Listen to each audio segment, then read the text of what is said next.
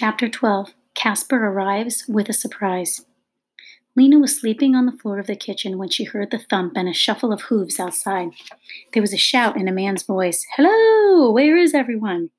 And then a shriek from inside the house, running footsteps, and Torren's voice screaming, "Casper, Casper, you're home!" Lena flung down the broom and dashed to the door. There was Torren clamped into the front of a very large man who was rumbling his hair and thumping him on the back. Behind the man was his truck, an especially large one, piled high with boxes and crates. "Well, small brother," said Casper, "glad to see me?" "Yes," said Torren, and he unwrapped his arms from around his brother's trunk and gazed up at his face. "You were gone so long. I had to extend my route, quite far, in fact, quite far. The work of a roamer gets harder and harder every year." Lena could see Casper's resemblance to his brother Torren. They both had the same small eyes, the same wispy light brown hair.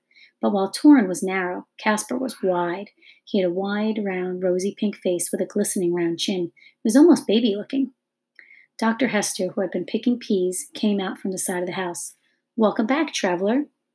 "Auntie Hester," he said, flinging his arms wide, and he stood that way while Dr. Hester walked towards him. Then she came close and he gave her a hug that lifted her off her feet. "Don't do that," she said. He dropped her back down. "Can't help it. You're as light as a feather." "I'm not either," said the doctor. "You're just showing off your muscles." "Well," said Casper, "it's true that being a roamer builds muscles. Heavy lifting things, you know. Some exceedingly heavy things. Out near the Camp Range foothills a few months ago, I got stuck in the mud and had to lift the whole back end of the truck."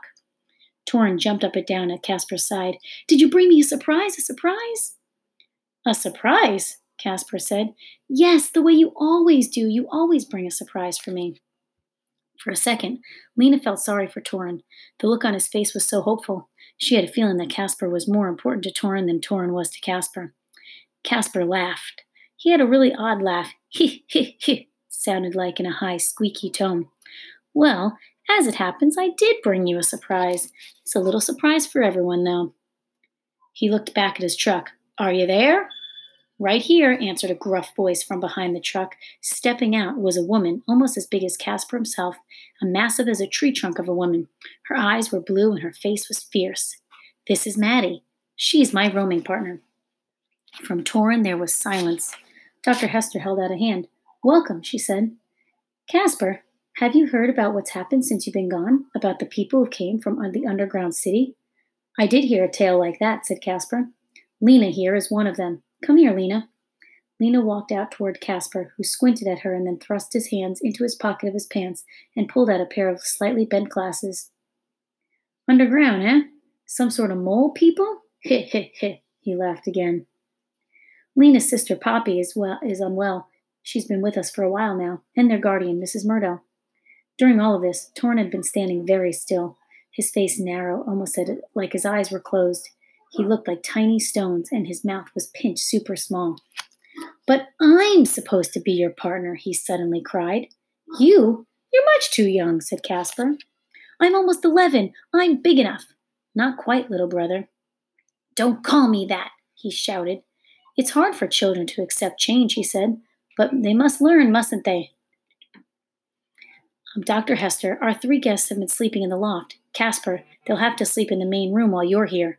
She paused. "How long do you think you'll stay?" "Just a night or 2. I'm on a particular mission this time, headed toward the city." "Which city?" Lena thought. "The city? Why in the world would you go there?" Dr. Hester said. "Because on this particular mission," Casper said, "is a secret nature." "I see," said Dr. Hester. "Well, all right then. It's nearly time to eat. Take your beast down to the barn and then come on in."